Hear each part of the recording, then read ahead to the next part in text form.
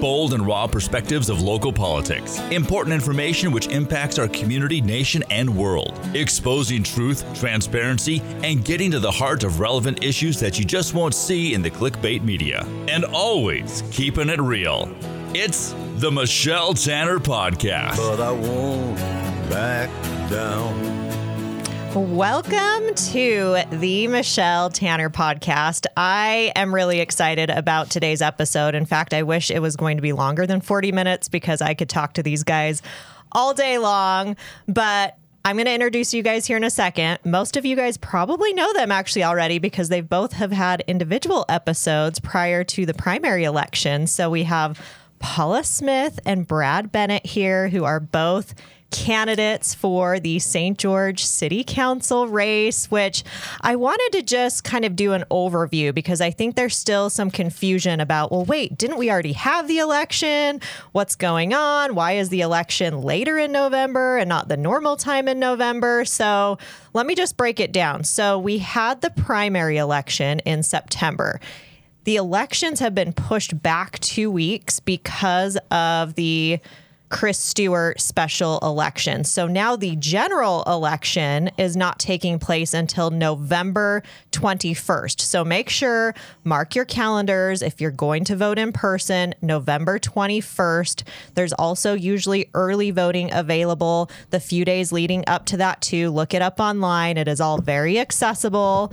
But also here in Utah, like it or not, I don't love it, but we have the universal mail-in ballots. So you are going to be getting your ballots here soon. In fact, I think as soon as the 31st, I believe, of October, those ballots are going to be mailed out. So there's a time crunch. So the primary election took 16 candidates running for St. George City Council and narrowed that field down to the top 6. And Paula and Brad obviously were in that top 6, which I am really excited about. And now we are actually down to 5 candidates because incumbent Greg MacArthur has officially withdrew his candidacy from the race. Now, he made a public statement regarding that. You can find that online. I do find the timing of it very interesting. His withdrawal came about a week or two too late for Wendy Bulkley to be moved into that 6th position. And so now what happens is it narrows the field down to not dilute the votes for the incumbents. Is that a strategy? Is that not? I'll leave that up to you to decide. I have heard some from very reliable sources, which I have tried to corroborate with the source, but both Greg MacArthur and Mayor Randall have not responded to my question of if Greg MacArthur was indeed encouraged to withdraw from the race by Mayor Randall and others. So again, I'll leave that up to you to ask those questions and decide because they didn't want to answer that question for me. Kind of odd. So I've found a few things interesting this last week. Mayor Randall has actually come out publicly and endorsed the other 3 candidates. So we have Danielle Larkin, Steve Kemp, and Jimmy Hughes, all 3. And I'll show actually on the screen her post, which I thought it was kind of funny that she posted this. Wanted the Randall gang fixing to raise taxes and liberalize our city. So she says on there, Jimmy Hughes actually is not on that photo, but she says below and actually posts a picture of Jimmy Hughes' sign, Danielle Larkin, and Steve Kemp that are all in her yard. Now, I am really glad that the mayor came out and publicly endorsed these candidates. I mean, I think most of us knew that was who she was endorsing, but keep in mind, this is the same mayor who eliminated public comment. The very fundamental right here in America to come express yourselves, address grievances to your elected representatives. She removed that from our public city council meetings at the beginning of the summer. I was the only one to oppose that, which still completely blows my mind. She went on the radio on the Andy Griffin Show and reiterated that the council body majority agreed with her decision. I was not part of that council majority, and I don't believe Paula or Brad, had they been there, would have been part of that support as well. So, it's not surprising that she's going to support candidates who she believes will go along with her agenda, right? This is also the same mayor, by the way, who often you'll see preach about kindness and civility. Yet, this is also the same mayor who called me a bitch, which, we have the evidence right here. I actually find it kind of funny because she accidentally sent it to me. She sent a screenshot of my picture to someone, well, trying to send it to someone, but accidentally sent it to me. And then you can see underneath there, she's such a bitch. And then I responded back, thanks. I'll be sure to let people know you think that of me. Finding it quite hilarious that she sent that to the wrong person. And then she responds and says, you can never keep your mouth shut. I don't understand. Well, she has that right. I'm never going to be silent. Silence in the face of tyranny is dangerous. That was actually my campaign slogan when I ran 2 years ago.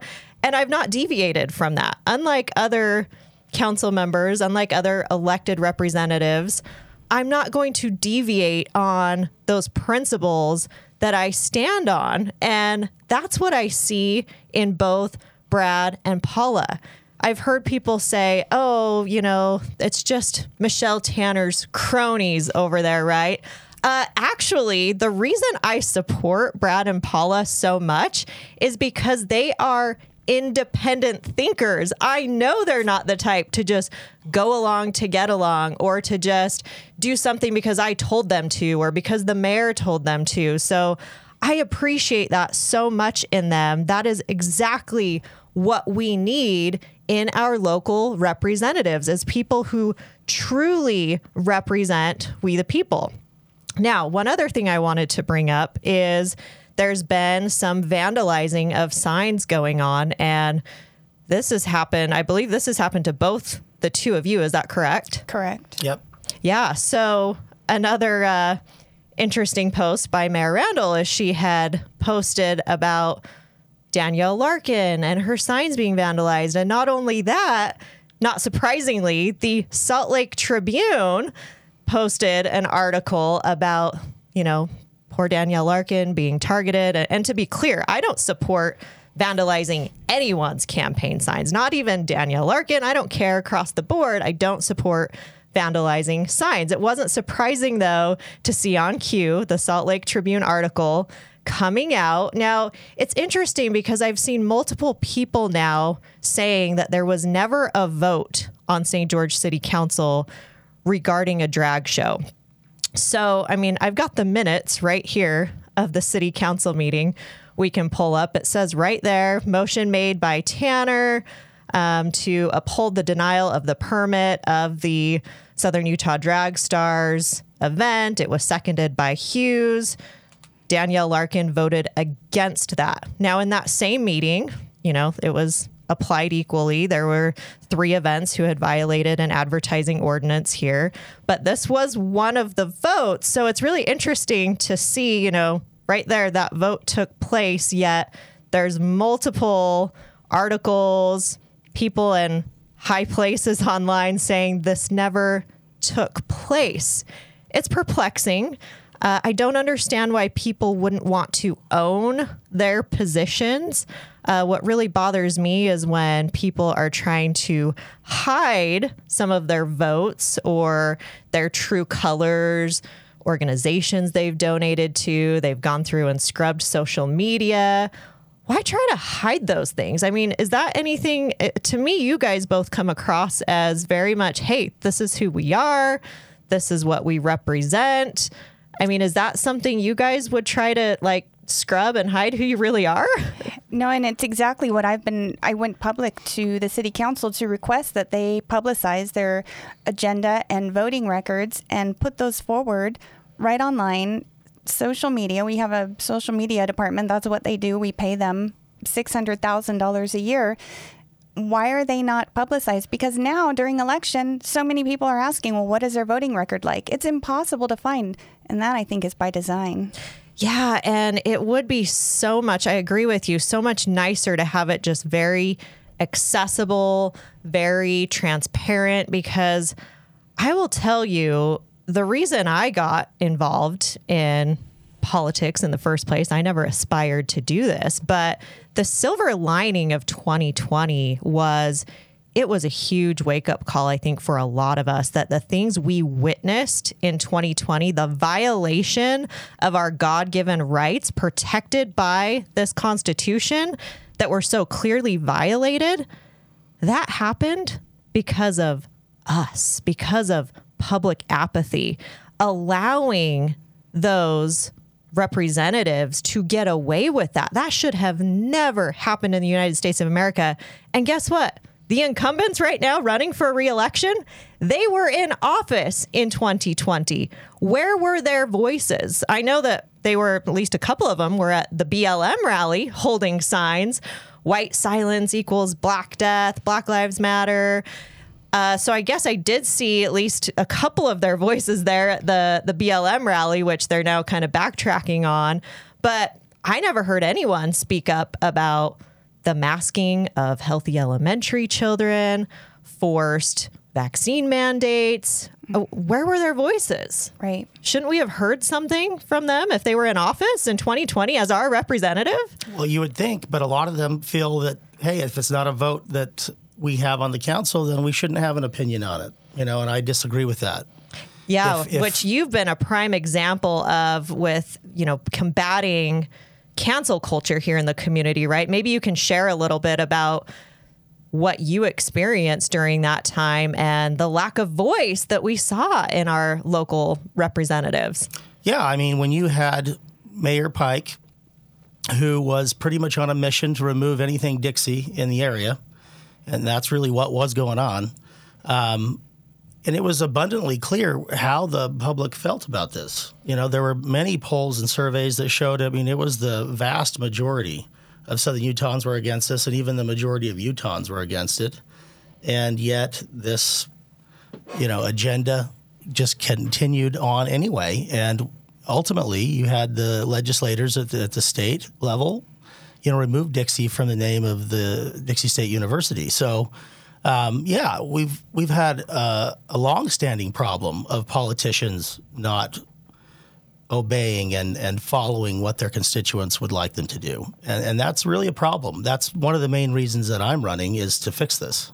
We just cannot continue down this path. I mean, if we're going to represent the constituents, then that's what we need to do. And I don't understand why you would get in office and neglect your duty to do that. Yeah, I think being a voice, as you mentioned, and I know that's a big part of your platform, is so vital because, as you mentioned, I mean, that was a lot of what I was hearing during 2020, 2021 is I'd be calling all the different government agencies and they would all pass the buck. There was zero accountability.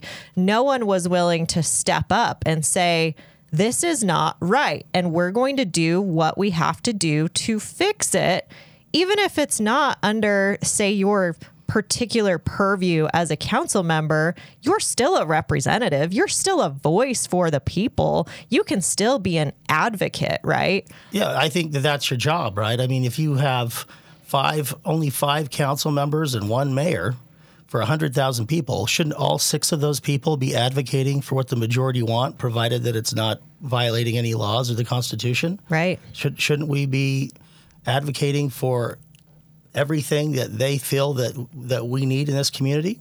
Right. And beyond. We should be advocating for the community and beyond into the state and making our community a voice in the state. Yeah. It can't just stop right there at the council desk, and you can't silence the people that are trying to tell you that either. I think that's critical. Yeah. We have to listen as much as we speak, or if not more than we speak. Exactly. And I've appreciated about you too, Paula, talking about the property taxes and the way they're structured. And some of that does fall within the city council purview. That's something that we vote on when it comes to truth and taxation, when it comes to St. George's portion of the property tax.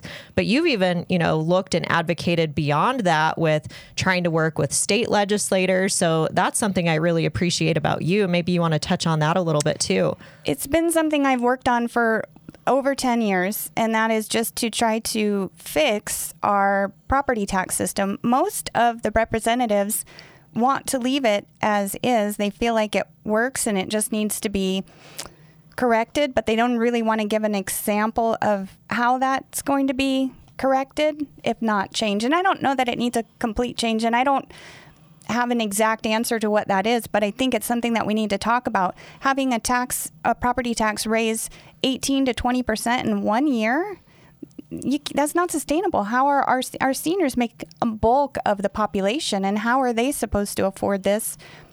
They're retired. Right. Their income is fixed, and now they're getting who knows how much the following year. It needs to be addressed in a cap of some sort so we know. Yeah. And for me, that really comes down when we're talking about taxation, because that's force, right? When you're taking money from someone by force, because you're saying if you don't pay this, which contributes to XYZ PDQ, then you can actually lose your life, liberty, or property potentially, right? So I take that very seriously. It's a moral obligation to make sure that those tax dollars that are being taken by force are used for the proper role of government. And so maybe let's hit on the budget, because that's a big topic that's under the purview of the city council. We are ultimately the ones who approve a budget. What do you two see as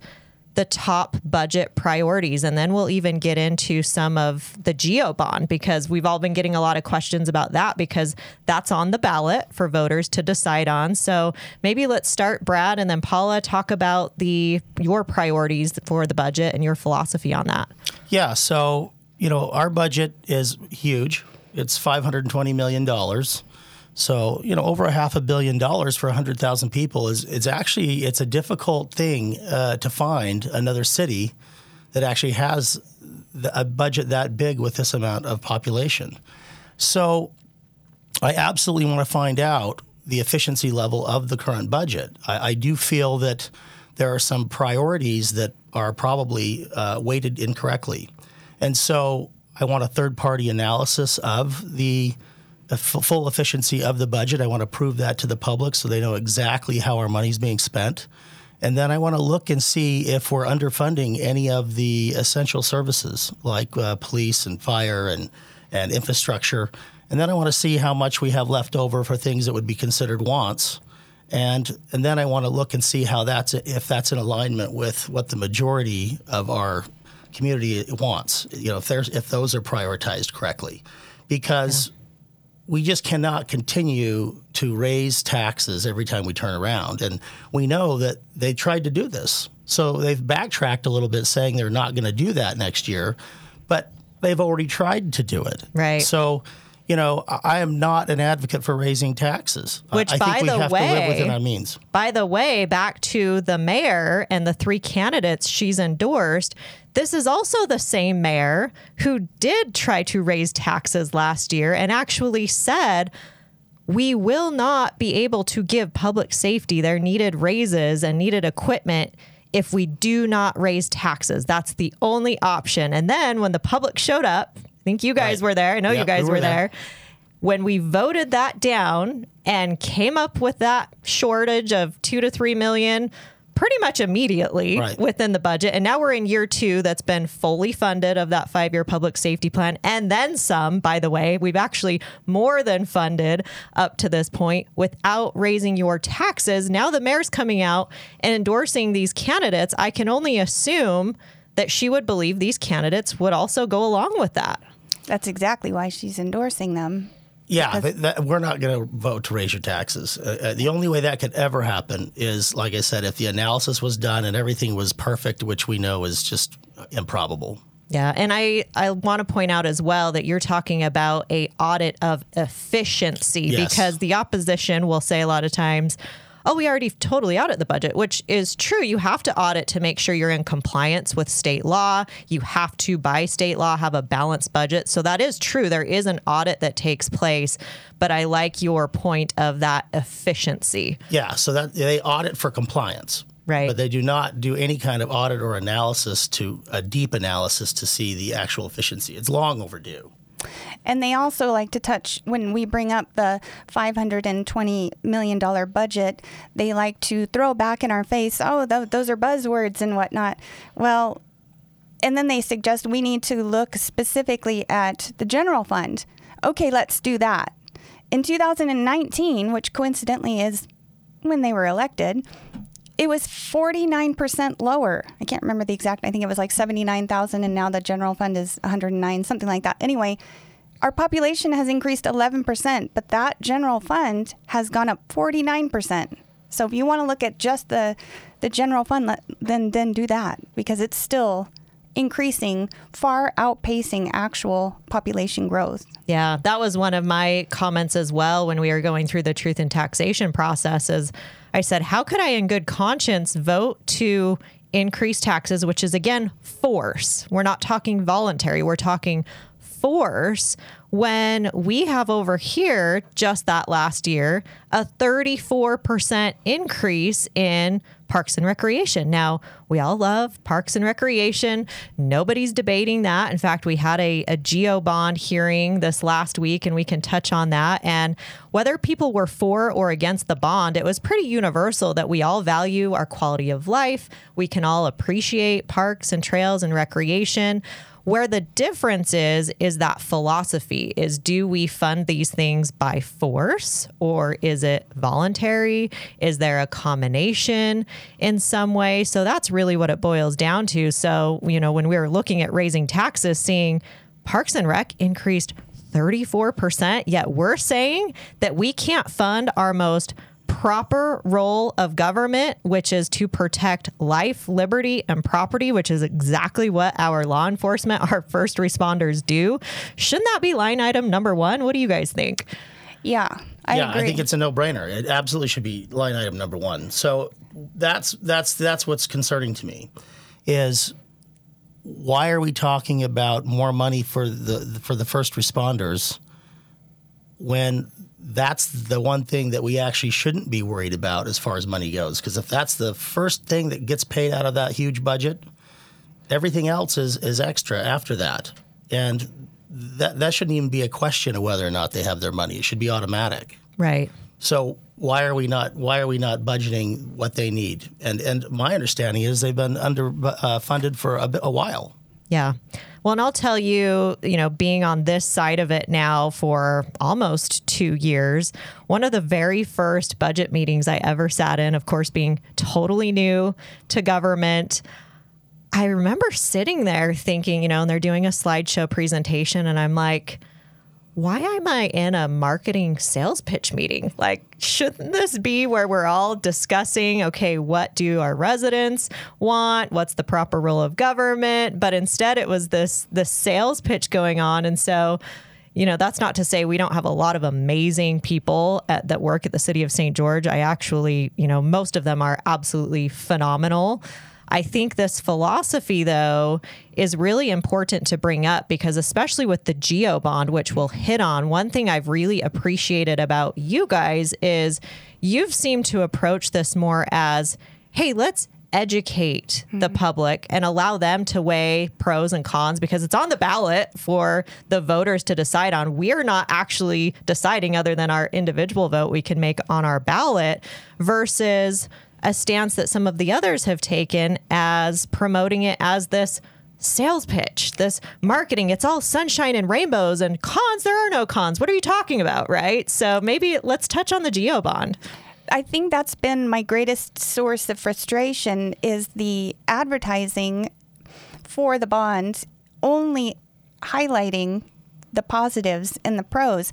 Now that should be highlighted and shown to the public, but they seem to not be showing the other side of it at all. And that's giving me concern, and it's causing me to ask questions for financial security. for one thing, we don't have to do this bond this year. It's convenient because they can sell it as it's not going to raise your taxes because we're already used to paying it. But the payment that we're making, the $1.85 million, is the very final payment that we made on the bond that expired on the 90s. So we've only made that one payment, which was our highest and final, one time. So we're taking the one time we made it during an all-time property values have never been higher, revenues were looking good. The budget already states that revenues are projected to decline. In the September 28th meeting, they illustrated that it has been flat. So the likelihood of the revenues declining is very high. Economic volatility is on the horizon. Just open the news. I mean, it's going to happen. Yeah. So if we're taking a payment that we've only made one time and we're going to carry that payment across 25 years, why do we have to do it today? Why can't we pause for a minute? Or why shouldn't we pause for a minute and decide where are we going to be at with public safety? Because in the same 928 meeting, they indicated, public safety is being funded out of our savings account. Well, if that's true, why was this bond not addressed for public safety rather than parks? Are we again putting public safety down the list instead of on top? And those are my questions. Now, if the voters see both sides and understand the financial concerns that can very well increase your taxes as a result of declining revenues and this high payment, if they choose to pass it, I'm in full support, but I just feel like they're not getting the other side. Yeah, I think that transparency is really important when it comes to the GEO bond and weighing those, as you mentioned, those risks versus benefits. Because I will reiterate, I've been in those council meetings and they have told us that sales tax revenues are actually down the last couple of months, and the city is actually tightening its belt. We're not funding some things that actually were in the budget as planned because it is uncertain. I just did an episode last week about some of the economic uncertainty that we're likely to face. And so that's something definitely I agree that needs to be weighed. I put out a question actually on my social media. I did a poll on my stories and it was interesting, which granted, I'm not going to say this is some type of a mass poll that can be weighed on a large scale because it's the people who follow me that are responding to this poll. But I just simply put it, do you believe government should borrow money to fund parks and trails? Because that's essentially what this GEO bond is. And as you mentioned, in full transparency, originally this bond, that percentage was supposed to be used toward public safety. And then it was changed and, now is going to go towards some projects for parks, trails, and recreation. So I agree with you. I think that's all important information for the voters to know. What are your thoughts, Brad? Yeah, I don't think that it is the role of a city council person to be, a salesperson for a tax or a bond. To me, those things have to stand on their own merit. So I will offer full transparency, pros and cons, and empower the citizen to make their own choice because it's their money and it's their choice. But they do need to know the pros and the cons, everything about it. And so if we're going to put more weight on one side than the other, that's to me, that's dishonest. Yeah. And I did ask that question actually not too long ago of, okay, I know there's this big push for this bond this year because the previous bond is expiring. And so essentially just rolling over into a new bond stays revenue neutral, right? There's no noticeable increase because it's just staying the same. So I can see where that's a desirable thing to say, hey, it's not raising taxes, right? But I did ask, okay, well, if we don't do this year and taxes are able to decrease, and then say next year we decide, hey, we've just got all of these projects that, parks are being run down. We need to revitalize, because I do truly believe that we need to maintain, especially our current infrastructure, our 51 parks that we currently have, and miles and miles of trails that we currently have that we all love. I mean, it's a great asset. I don't think anyone's going to deny what that brings to a community, certainly. But then it just falls into, okay, is the time now, or can we look at this next year? And we could always look at this next year. So, it's interesting that right now is the push. Right. And why not set up that $1.85 million off to the side and utilize that payment as the parks for maintenance each year? And then if we have a hard year, we're not obligated to make that payment. Maybe we would just do less that year. But if we pay as we go, that's a huge payment. What could we do with 1.85? We still have RAP tax, which is bringing in $3 million. And the budget sets up for about $18 million for parks and services. And impact fees for every new home built is $4,500 that goes to parks. So we are getting money for parks.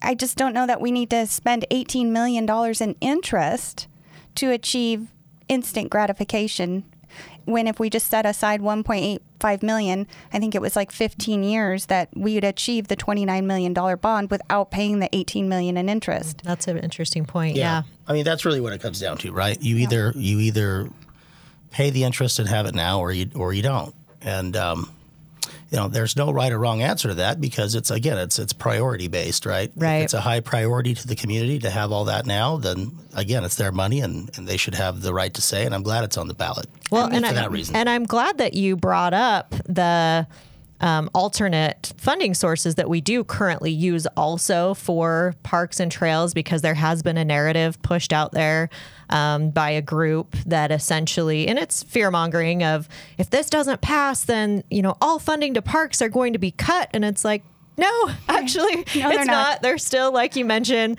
the impact fees, the RAP tax. There's still, a portion of the general fund that does go to, help and revitalize these things, which again, I've actually remained very neutral on this. I did vote to put it on the ballot because I think this is something the voters can decide. But fundamentally, it does come down to that philosophy and principle of, do you believe government should be borrowing money? Because it is borrowing money. That's what a bond is. Granted, it can be a smart way to borrow money if you do need to borrow.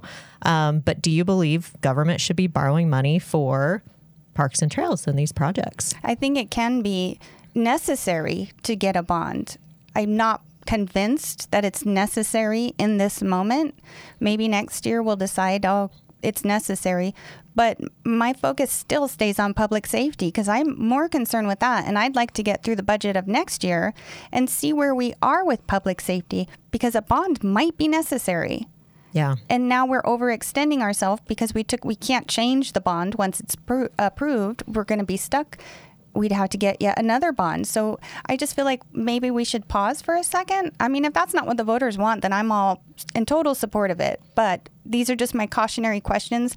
That is what I do. I ask questions, pros and cons, both sides of it. And it's how I operate my business. As a former financial auditor, I can really appreciate that. And both of you as small business owners, Brad, with multiple small businesses, I can really appreciate that expertise you're going to bring to the table. Someone actually asked me recently, well, what about this prior bond? It was so amazing.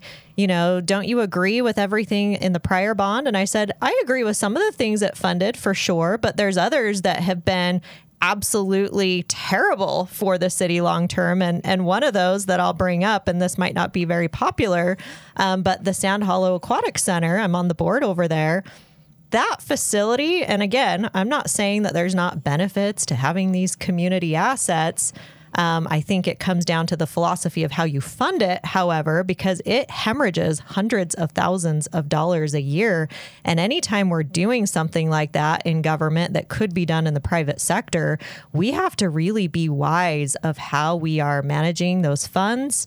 Again, there's great people over there who, work in that department. This isn't a slam on any of them.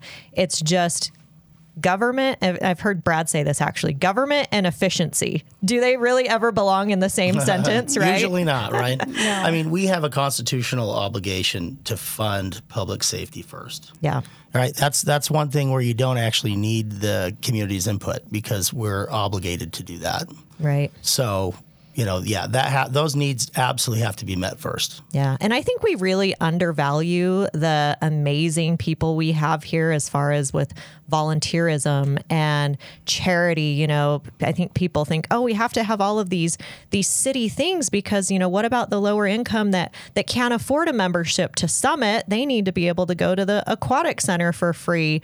But I look at even my son's private football league, which, we pay a good chunk of change to have him do that. But guess what? We can also donate money that helps those other kids whose parents can't afford it. And to my knowledge, no child has ever been turned away from that private league because other people have stepped up that have more. And they've covered that. And I think that's really undervalued in society, that idea that we really will take care of each other. Government doesn't have to come to the rescue all the time. And the same is true with parks. We can have more sponsors and local companies that want to do donations. So I don't think it's going to come to a point where our parks are ravaged and, on the brink of disaster. I just don't ever see that as being a possible outcome with or without the bond. Yeah. I've had multiple people contact me and say, how can I volunteer? What can I do? Can I adopt a park? So I think this community is absolutely amazing. We have the best people here. That's why I think we're all doing this, why we're even putting ourselves in this crazy position, being in the public eye and putting ourselves out there, is because we truly care about the future of this community. And maybe we can each take a couple of minutes as we're, winding down with this episode and just talk about why you're running, why people should vote for you, and where they can get more information. So like you, this wasn't part of the grand plan, and it just started with the property taxes when I was fighting against it last year to stop it. I started to review the budget, and I just, and it's not to say that they were doing it wrong or anybody could do it better. That's not what I was saying. I was just noticing many areas that were potentially unnecessary or wasteful spending. And it just sort of brought to light what's been going on and the narrative and the direction that we're going. It seems to me to be more closed rather than open to the public. And inviting the public, and the mayor shutting down the comments is a great example. We need to be listening. We need to be hearing. We need to be transparent. We need to be showing that budget. They talk a lot about, we make $1 million on this event, but they don't mention the $1 million that they spend on that same event. So that's not a profit. And I think things like that need to be a lot more clear so that the public understands where we're making our money, what is positive and what is not, and let them make the decision on how to proceed in the direction rather than the select few making those decisions. Yeah, because if I'm hearing you correctly, I don't think you're saying we shouldn't have a marathon. I think what you're saying is let's have a full transparent spreadsheet of the true P&L, right? The profit and loss of that event. Is that what you're saying? Yeah. Let's look and see where it goes and how can we improve? It's not like, oh, this didn't make money, shut it down. That's not what I'm saying. Do it better. If you're going to take the role of running a business, run it and figure out what makes money. Oh, I see we're profiting a lot more on this section. Let's put allocate our resources to that to grow that. You can't just go haphazardly and not understand where the revenues are coming and where the losses are and fix them. Mm-hmm. So it's not to say to shut them down. It's just let's get it right so we're not subsidizing the taxpayer. So, but you can find more information on my stances and views on my website, paulasmithcitycouncil.com. And feel free to reach out if you have questions. And I love all of your blog posts on there. She actually has one that's really informative about the GO bond. Yes. So, yeah, definitely check out her website. Yes, thank you. Yeah, and thank you for that. We just need a government that's more pro-citizen, that's more pro-small business. I don't feel like that there's a whole lot of trust right now in our local government from the citizens. I mean, I talked to thousands of them, and, it's really at an all-time low. And I think that's why we had such a large candidate list this go-round. And so we need to get back to establishing trust with the community, and you're going to do that by more engagement, right? By making their voices be heard, by offering a lot more transparency than we've done in the past. They need to feel appreciated and valued, and we need to remove a lot of red tape for our local businesses. You know, they generate a big portion of our income. We get a lot of sales tax from these individuals. They're keeping our taxes low. They're employing our citizens. They need all the help they can get. And so I want to be a government that clearly loves its citizens, right? And is working for the betterment of our quality of life in St. George for everyone. And we've gotten away from that. At least it feels that way. Why on earth would I stifle your ability to speak, and air out your grievances or offer your suggestions? That just makes literally no sense to me. Yeah.